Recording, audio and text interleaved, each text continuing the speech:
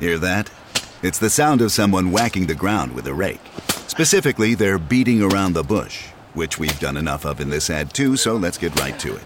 The new Moneymaker scratch-off from the Ohio Lottery doesn't beat around the bush. Money Maker. Play the game and you could win money, up to $2 million.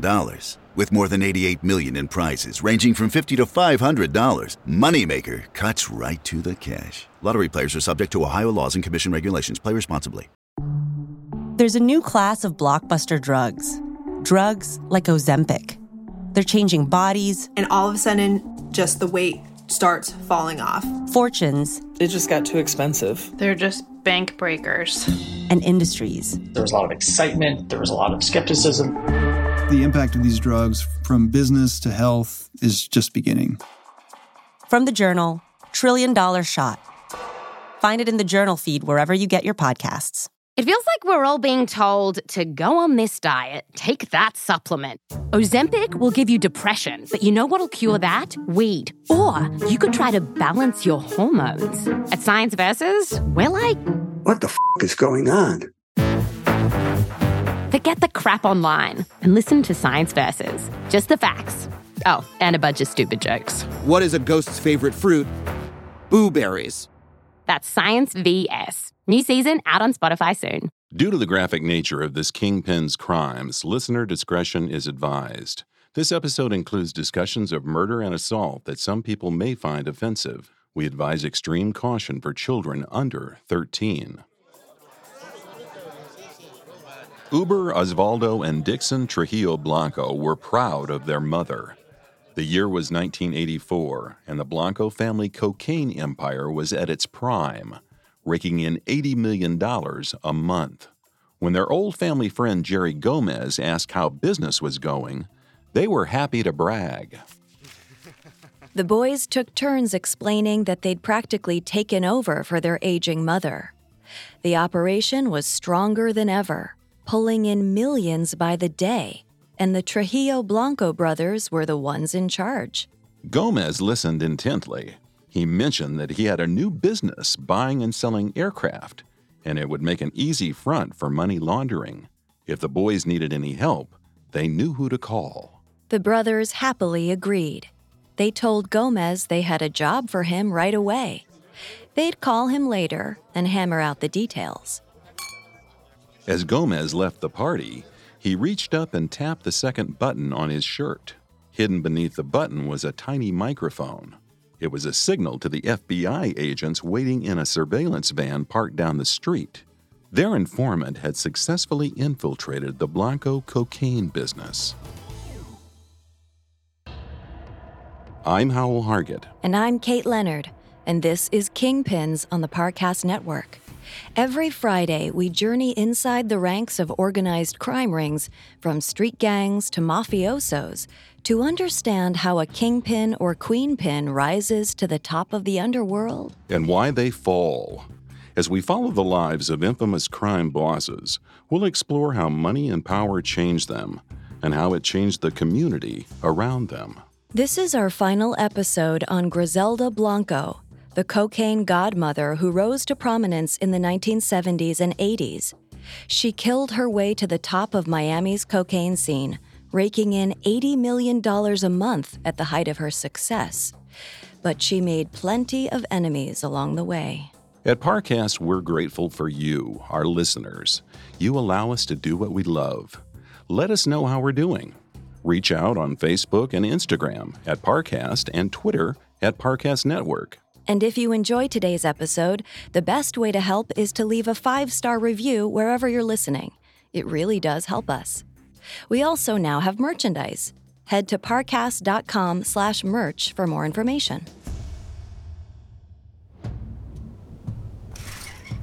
Griselda Blanco peeked through the curtains of her modest home in suburban Irvine, California. It was a chilly February day, quiet, nothing to see. But she kept expecting to see a dark car pull up and idle outside, waiting to strike. It was 1984, and Griselda had more enemies than she could count.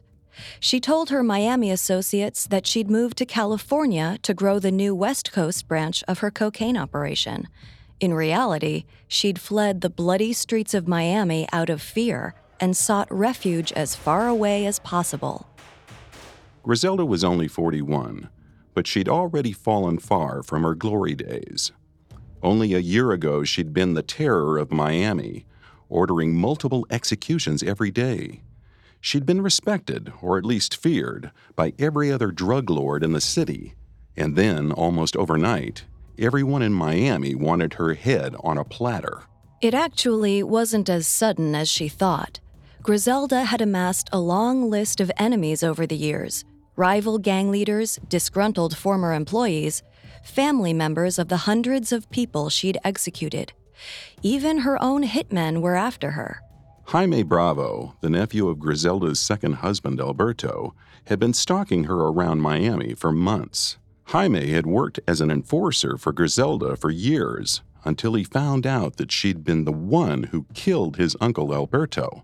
An even more dangerous threat was Paco Sepulveda, the brother of Griselda's third husband, Dario Sepulveda. Griselda had ordered Dario's death after he kidnapped their 6-year-old son and took him back to Colombia in 1983. It seemed like a reasonable solution to the custody battle at the time. But she'd forgotten that Dario's brother Paco was a hitman, one of her own hitmen at that. After Dario's murder, the entire Sepulveda family declared war on Griselda. They were just as closely connected to the Medellin cartel's leadership as Griselda was, and she lost some of her best suppliers in the split. It didn't damage business too badly. Her operation was still pulling in millions every day. Griselda moved out to California while her older 3 sons, who were now in their teens and 20s, took over the day-to-day in Miami. She wondered who, if anyone, would see her change of scenery for what it really was, a fearful retreat. Little did she know the threats she was facing were much bigger than a damaged reputation. The DEA had been building a new case against Griselda for over a year. She was still wanted on drug charges from almost a decade before, but since she'd come back to the U.S. on a fake Venezuelan passport, the feds didn't realize at first that she was in the States again. When she started wreaking havoc across Miami in the late 70s, whispers of her name spread through the city, eventually reaching the ears of Bob Palombo. Palombo was a DEA officer who'd been involved in Operation Banshee, the 1975 investigation into Griselda's drug trafficking ring in New York. At the time, it was the biggest cocaine case in U.S. history. Griselda fled back to Colombia before they could arrest her, but Palombo knew she'd be back eventually. There was something almost mythical about Griselda. She was elusive, creative, powerful, ruthlessly violent, and on top of that, she was a woman. Palombo wouldn't let her be the one that got away. He made a promise to a group of sniggering co-workers that someday he'd catch the infamous cocaine Godmother, and when he did, he'd kiss her. In the aftermath of the shootout at Miami's Dadeland Mall in 1979, informants swore Griselda Blanco was behind it. Palombo was reassigned from New York to Miami, and the hunt was back on. Palombo followed the trail of rumors, but because of her fake passport, there was no way to confirm that Griselda was even in the U.S. She had a habit of disguising herself, changing her clothing style, cutting and dyeing her hair, even gaining and losing weight to make herself completely unrecognizable. At one point, she walked right past Palombo while his agents were staking out a location. An agent pointed her out and said, "There she is." Palombo looked closer at the woman and said, "No, that's not her." For years, Palombo bided his time, arresting Miami drug dealers who were low on the food chain, hoping he'd eventually catch a big fish who could help him find Griselda. Then in March 1984, he reeled in Jerry Gomez. Gomez, a personal friend of Griselda's, was a suave, handsome Colombian pilot and mechanic who was serving 10 years in prison for narcotics charges. He used to own a garage in Medellin, where he'd done work on the Blanco family's cars and motorcycles. He wasn't a very high-ranking officer in Griselda's operation, but the family trusted him. Palombo was determined to flip Gomez in exchange for a lighter prison sentence. Gomez didn't take much convincing, and by the late spring of 1984, their new sting operation was underway, Operation Los Niños.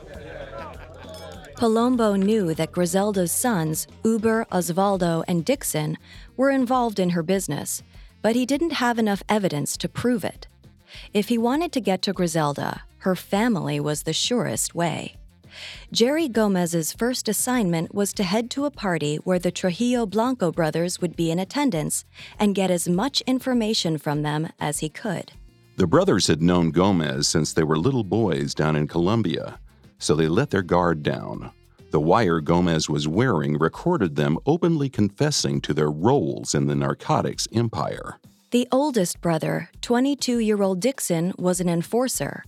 He also represented the San Francisco branch of the family's cocaine business. Uber, 20, oversaw the distribution in Miami. And 16-year-old Osvaldo spent most of his time in Los Angeles working in distribution.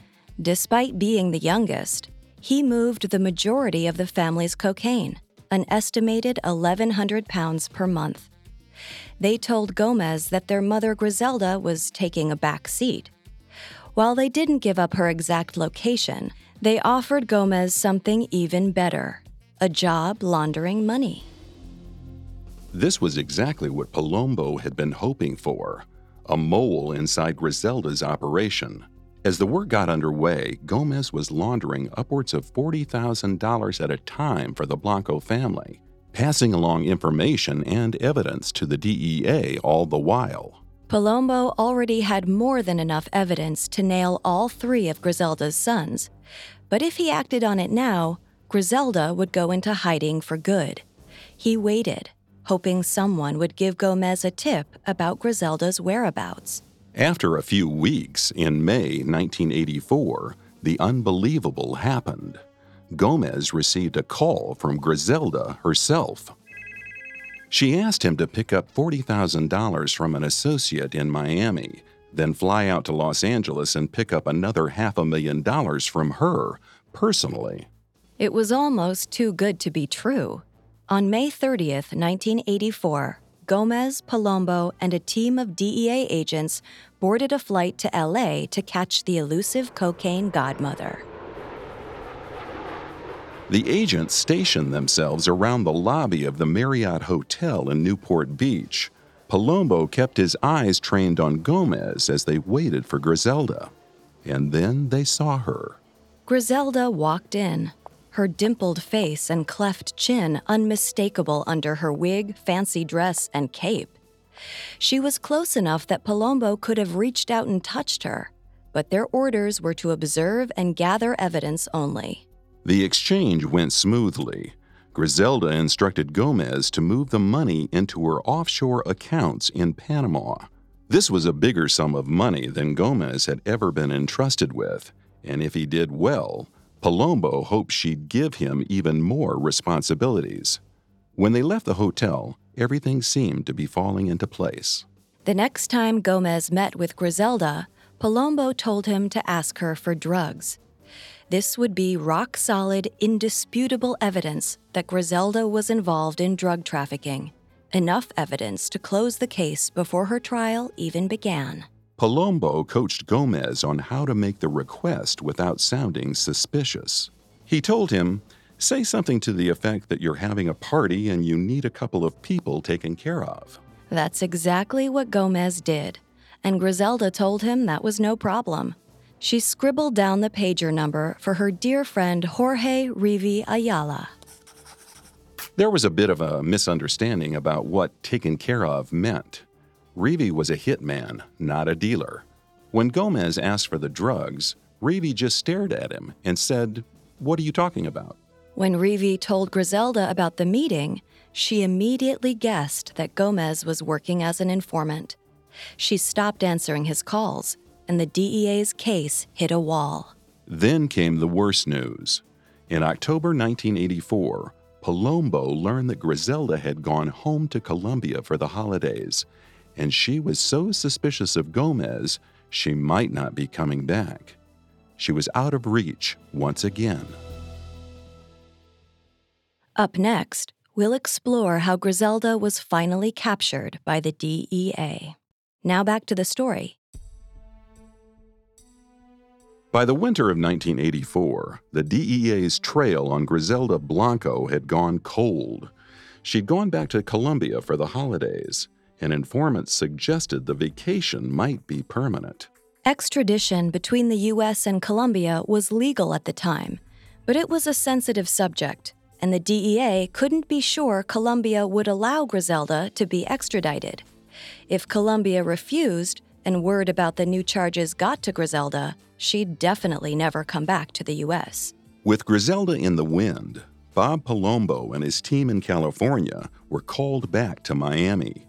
The DEA considered putting the case to rest once and for all, but Palombo wasn't ready to give up. In January 1985, Palombo received a tip from Jerry Gomez that Griselda was back in the U.S. He didn't know where she was, but he'd heard there was a safe house full of Colombian drug traffickers in Newport Beach, California, just a few blocks from the hotel where Gomez had first met Griselda. Palombo badgered his supervisors to reopen the investigation into Griselda, and by January 13th, he and his partner Dan Moritz were given permission to fly back to California. Palombo and Moritz surveyed the safe house for 3 days before they gathered enough evidence to bust the drug dealers who rented it. While searching the house, they found cocaine, cash, and electric bills for another address in Irvine, California, the same city where Griselda Blanco had last called from. Palombo and Moritz began watching the second house in mid-February 1985. On February 17th, they saw her on the front porch, 42-year-old Griselda Blanco, holding hands with her youngest son, 6-year-old Michael Corleone. Griselda gave Michael a kiss on the cheek and sent him down the sidewalk with a nanny. She went back inside and watched them from the front window. As soon as the child and nanny were out of sight, Palombo called for backup. It took 20 minutes for the backup team to arrive. Palombo, Moritz, and 6 more DEA agents surrounded the suburban home and got ready to strike. Inside, Griselda left her anxious perch by the front window and climbed up the stairs to her bedroom. She pulled her Bible out of the drawer and sat down on the bed to read. The passages calmed her when she was feeling too anxious. Meanwhile, Palombo and his team approached the house. 3 agents surrounded the front door, and 3 went around back. Palombo went right up to the front door and knocked hard. A bewildered elderly woman answered. Palombo guessed it was Griselda's mother, but he never asked. As his agents cased the first floor, he rushed up the stairs and busted open the first door he saw. There was Griselda, sitting upright in bed reading her Bible. She was stunned into silence. Palombo said, "Hola, Griselda." After 11 years, he'd finally caught the cocaine godmother. As the agents removed the Bible from her lap and cuffed her hands behind her back, Palombo leaned in and planted a wet kiss on Griselda's cheek. Griselda Blanco was escorted to the squad car outside. She was on her way to jail before her son came home from his walk. Griselda was taken back to New York, where she was still facing drug trafficking charges from back in 1974. She was held without bail at the Metropolitan Correctional Center for a few months until her trial began in June of 1985. The New York District Attorney wanted to nail her on murder charges, but he was finding it tough to make anything stick. Rumors abounded about the hundreds of executions Griselda had ordered, but no witnesses were willing to testify against her. Meanwhile, Palombo still had to capture Griselda's sons. He planned to find them and prosecute them on the information Jerry Gomez had collected, but finding them was the difficult part. One Blanco son proved to be an easy catch. 17-year-old Osvaldo was the first to be arrested, just weeks after Griselda's trial began in June 1985. He was picked up on counterfeiting and weapons charges in California. But with one brother behind bars, the other two were more difficult to catch. They went into hiding and weren't seen or heard from for months. Eventually, Palombo enlisted the help of a New York DEA agent named Mary Cooper, who suggested they check Griselda's visitor's log in jail. There was only one regular visitor, a woman named Gloria. Gloria was easy to track down, and once the agents got a hold of her phone records, they found that she made long-distance calls to the same number in California every time there was a major event in Griselda's trial. They traced the number and surveilled the house where the calls were coming from. Soon enough, they saw a BMW pull up to the house. An unidentified young woman was driving, and 21-year-old Uber Trujillo Blanco was sitting in the back seat, talking on a cell phone. As soon as the car parked, Palombo walked right up to the passenger's side and cuffed Uber before he realized what was happening. He didn't resist. He just asked if he could call his lawyer. Palombo allowed it. Since Uber was handcuffed, the young woman who was driving took his phone, dialed the number, and walked a few yards away. A few minutes later, she came back and told Uber that she couldn't reach his lawyer, so she called his older brother Dixon instead. Palombo couldn't believe it. He was going to nail the last two Trujillo Blanco brothers at the same time. Dixon rolled up to the house half an hour later and was arrested on the spot. The Blanco family members were all tried separately. In 1985, Griselda was sentenced to 15 years for conspiracy to import and distribute cocaine. Palombo was furious. He thought she should have received at least 35. Her 3 sons were each sentenced to 10 years for drug trafficking. But this wasn't the end for Griselda Blanco. Her lawyer had finagled her a deal to stay in a low-security federal prison outside of Oakland, California. She was able to pay off the guards to allow her to live in comfort for the next 15 years. She was allowed contraband in her cell, her visitors weren't subjected to searches, and she was given unlimited phone calls. She easily kept running her drug business from the inside. Griselda's imprisonment made the nightly news in Oakland, and it caught the attention of a teenage crack dealer named Charles Cosby. As he listened to the news anchor announce the end of the cocaine queen, he was stunned. His knowledge of the drug world was confined to what he saw on the streets. He couldn't believe the scope of the empire Griselda had built, the power she'd earned, all by selling cocaine. From that moment on, Griselda Blanco was Cosby's role model. 6 years later, in 1991, Cosby made friends with a woman who'd previously worked as a drug runner for Griselda. He jumped at the opportunity and asked her for an introduction. Cosby wasn't allowed to visit Griselda in prison since he was on probation for automatic weapons charges, but he wrote her a heartfelt letter.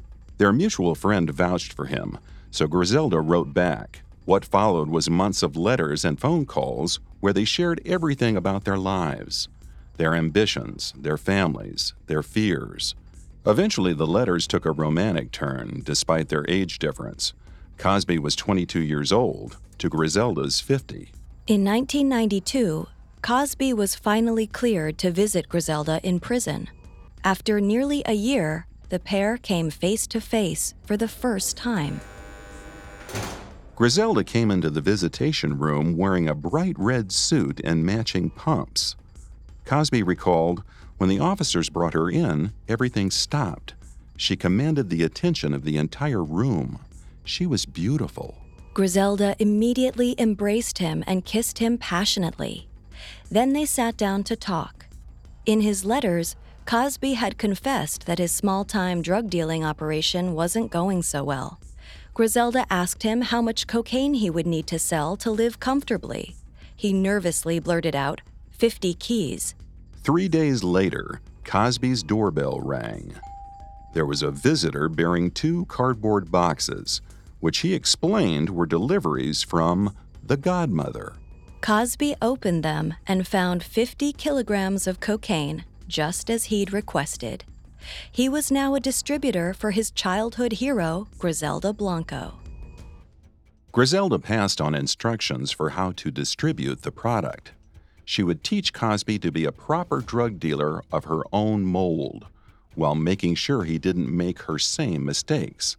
Within a month, Cosby was making millions. After his initial success, Griselda felt comfortable entrusting him with more important duties. He became her point person on the outside, flying around the country and making arrangements with distributors on Griselda's behalf. When he wasn't working, he visited Griselda in prison. They paid the guards $1,500 to look the other way while they had sex in a multifunction room. Charles even became close with Griselda's sons, especially Michael Corleone, who was just turning 13. Griselda's time in prison was flying by. Her business was still booming, and she had a new love she fully trusted. She had almost forgotten just how cruel the drug world could be on the outside. The betrayals, the cheating, the lying. Unfortunately, Griselda was about to remember it all at once. As her 15-year sentence was winding to a close, prosecutors were filing new charges against her. Murder charges that would put her away for life. Up next, we'll explore the betrayals that finally brought Griselda's empire crumbling down. Now back to the story. In 1992, Uber, Dixon, and Osvaldo Trujillo Blanco were released from prison after serving only 7 years each. Their 51-year-old mother Griselda was only a few years away from walking out of prison herself. If the Miami-Dade State Attorney's Office wanted to lock her up for good, they had to do it fast. Prosecutors hadn't been able to bring any murder charges against Griselda, despite the hundreds of executions she'd ordered, because no one was willing to testify against her. But in 1994, they managed to enlist the help of Jorge Rivi Ayala, Griselda's best hitman. Rivi agreed to help prosecute Griselda on multiple murder charges in exchange for leniency on his own multiple murder charges. He knew enough about Griselda to bury her 10 times over. Prosecutors were aiming for the death penalty. When Griselda heard the news, she had a nervous breakdown.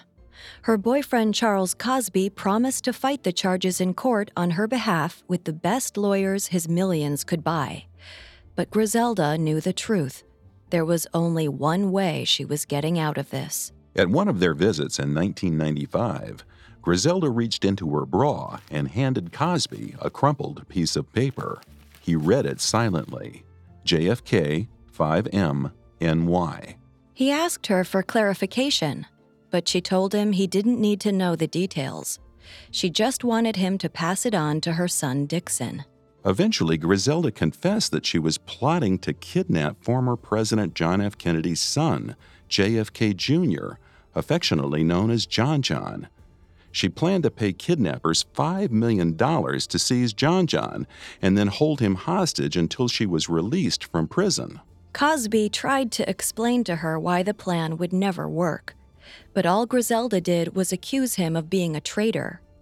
Cosby quit arguing and gave the note to Dixon, as he was told.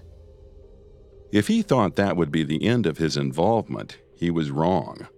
Later in 1995, he reluctantly agreed to make the journey from California to New York to oversee the kidnapping plot. 4 Colombian kidnappers flew into New York and met him at a safe house upstate. He gave them the cash and several pistols and pointed them towards JFK Jr.'s Tribeca apartment. The kidnappers cased the apartment for days before they even laid eyes on the target, but finally they spotted him walking his dog in a nearby park. They surrounded the park and closed in, prepared to capture John John. Then, an NYPD car passed by. One single police car was all it took to foil the plot. Tensions were already running high, and the kidnappers scattered, never to return to try again. Griselda was furious, and she was prepared to take all of her anger out on Cosby. But unfortunately for Griselda, Cosby wasn't around. The kidnapping snafu had been too close a call for him, and as much as he loved Griselda, he didn't want to stick around to watch her unravel. Hoping to spare himself of any future blame for Griselda's many crimes, he agreed to meet with Miami prosecutors in late spring 1995. Cosby told the prosecutors everything he knew about Griselda's cocaine operation, which she'd been running the entire time she was in prison. They were mostly uninterested in this, since they wanted to prosecute Griselda for murder, not drug trafficking. But they decided to keep Cosby on the witness list to testify to her violent streak and unstable mental health. With both Cosby and Reevy on their side, prosecutors had more than enough to indict Griselda for 3 murder charges in June 1995. Griselda's world was crashing down. The state attorney's office was calling for the death penalty. She was so close to walking free, but now she was facing the electric chair. But then, a miracle happened. Cosby and Reevy were both discovered to be having affairs with a secretary at the state attorney's office. The credibility of the 2 key witnesses in Griselda's case was called into question. When questioned, the secretary said she'd been ordered to carry on affairs with the witnesses by the prosecutor in Griselda's case. The prosecutor vehemently denied this. Whatever happened, the 2-star witnesses' credibility tanked, and with the state attorney's office under investigation, the case against Griselda was looking incredibly weak.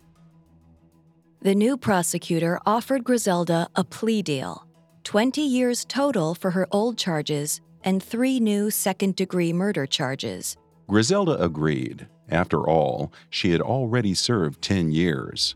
What were 10 more? The remaining 10 years of Griselda's sentence were served in relative peace. In 2002, 59-year-old Griselda suffered a heart attack while in prison. She took it as confirmation that it was time for her to step away from crime, or the stress would cost her what was left of her life. Griselda was released in 2004 at 61 years old. She was deported back to Colombia immediately and went on to live in relative anonymity. She wanted to distance herself from the drug trade now that she was back in Medellin, a place that had changed dramatically since the death of Pablo Escobar back in 1993. Just as Miami was beginning to heal from the old wounds Griselda afflicted in the 80s, Medellin was cleaning up after the Medellin cartel fell from grace. There was still crime in the poor ghettos, but the rest of the city flourished due to tourism. Griselda had some family and friends who she stayed with, since all of her assets from her drug dealing days were frozen. All except for her properties. Rather than live in any of the houses and apartments she owned in Medellin, she rented them out, eventually earning enough income to buy her own place in the wealthy El Poblado district. Griselda's youngest son, Michael Corleone, had moved back to Colombia while she was in prison. He'd just turned 26 and was starting a family of his own. He got married in 2005 and was soon expecting his first son. Despite the ups and downs of her adult life, Griselda frequently visited Barrio Trinidad, the neighborhood where she had grown up. Not wanting to attract unwanted attention to herself, she went by a fake name when she spoke to the neighbors, Doña Gris. Griselda lived a peaceful, quiet, anonymous life for a couple years, until her life story blew up on televisions everywhere. It started with news articles and culminated in a documentary called Cocaine Cowboys in 2006, detailing her insane life at the top of Miami's cocaine industry. Reevy Ayala gave extensive interviews for the film. The documentary was such a hit, they made a sequel in 2008 called Cocaine Cowboys 2, Hustlin' with the Godmother. This one starred both Reevy and Charles Cosby. With her face plastered across newspapers, TV, and the internet, Griselda was starting to get recognized as she meandered around Medellin. And in 2012, she was recognized by the wrong group of people. It was Labor Day weekend. Griselda and her daughter-in-law, her son Michael's wife, were taking a trip to the local butcher. They were planning a barbecue, so Griselda was stocking up on $150 worth of meat. She paid no mind when two men on a motorcycle stopped outside. They were both wearing dark helmets that covered their entire faces. One of the men idled on the motorcycle while the other got off and walked toward the butcher shop. The jingle of the bell on the door signaled his arrival, followed by two loud gunshots. One to Griselda's shoulder and the other to her head. He calmly walked outside, got on the motorcycle, and drove off. Griselda's daughter-in-law screamed for help, but the deed was done. At 69 years old, Griselda Blanco was dead. To this day, no one knows who killed her, whether it was an old rival, the family of an old victim, or someone else. Whoever it was had a sense of irony, killing the godmother with the same execution method she'd invented 3 decades prior. Griselda was laid to rest in the same Medellin cemetery as Pablo Escobar, her protege and her rival. Her sons Dixon and Michael Corleone are still alive, but their whereabouts are unknown. Charles Cosby, Griselda's last lover, profited off his relations with her through film appearances and book deals. Rivi Ayala died in prison in 2016 while serving 3 consecutive life sentences. The crime wave that plagued Miami started to heal after the deaths or arrests of the major players in the cocaine cowboy wars. In 1981, the Miami metropolitan area had a higher murder rate than any other city in the U.S., with 621 homicides in that year alone. By 2015, Miami had fallen to 17th place with only 75 murders. Officials noted Griselda Blanco's arrest in 1985 as the turning point where the murder rate started to drop. But the city's reputation is still more powder white than sterling. In 2016, a study from the financial news site 24/7 Wall Street ranked Miami as the worst city in the U.S. to live in based on crime, poverty, income inequality, and housing costs. Are drug lords like Griselda Blanco entirely to blame for the havoc wreaked in Miami? Many would argue yes. The Dadeland Mall shooting in 1979 set a dangerous precedent. Once Griselda Blanco's hitmen sprayed bullets into a crowd of innocent bystanders in broad daylight without ever being arrested, other drug traffickers started believing they could do the same thing. Others would argue that it was the government's job to control the streets. The federal government should have directed more resources and attention to Miami right after the Dadeland Mall shooting and quelled the takeover by Colombian drug traffickers before it was too late. However, when the DEA did start cracking down in Miami, it only pushed the problem elsewhere. Around the time of Griselda's arrest in 1985, the Medellin cartel, along with Colombia's other major drug operation, the Cali cartel, had already started to move their cocaine through Mexico and across the border. As counterintuitive as it sounds, if the cartels had been allowed to keep running their drugs through Miami in peace, the violence on the drug war's Mexican front might have been entirely avoided. And here's where we get to the heart of Griselda Blanco's story. She pioneered Colombia's cocaine trade, but it didn't end with her. The international drug network she helped create became a beast unto itself, strong enough to outlast any queenpin or kingpin. After Griselda was first driven out of New York by Operation Banshee in 1975, her protege Pablo Escobar took her place at the top of the cocaine world. After Escobar died in 1993, the rival Cali cartel became Colombia's most powerful drug traffickers. The Cali cartel collapsed just a few years later, and Colombia's drug running fell to a network of right-wing paramilitary groups who control most of the country's drug trafficking to this day. To drug dealers like Charles Cosby, as well as law enforcement agents like Bob Palombo, Griselda Blanco took on a mythical status as an embodiment of the cocaine trade in all its bloody glory. But for all her power and her violence, in the end, she was replaceable, just one cog in the machine she helped create.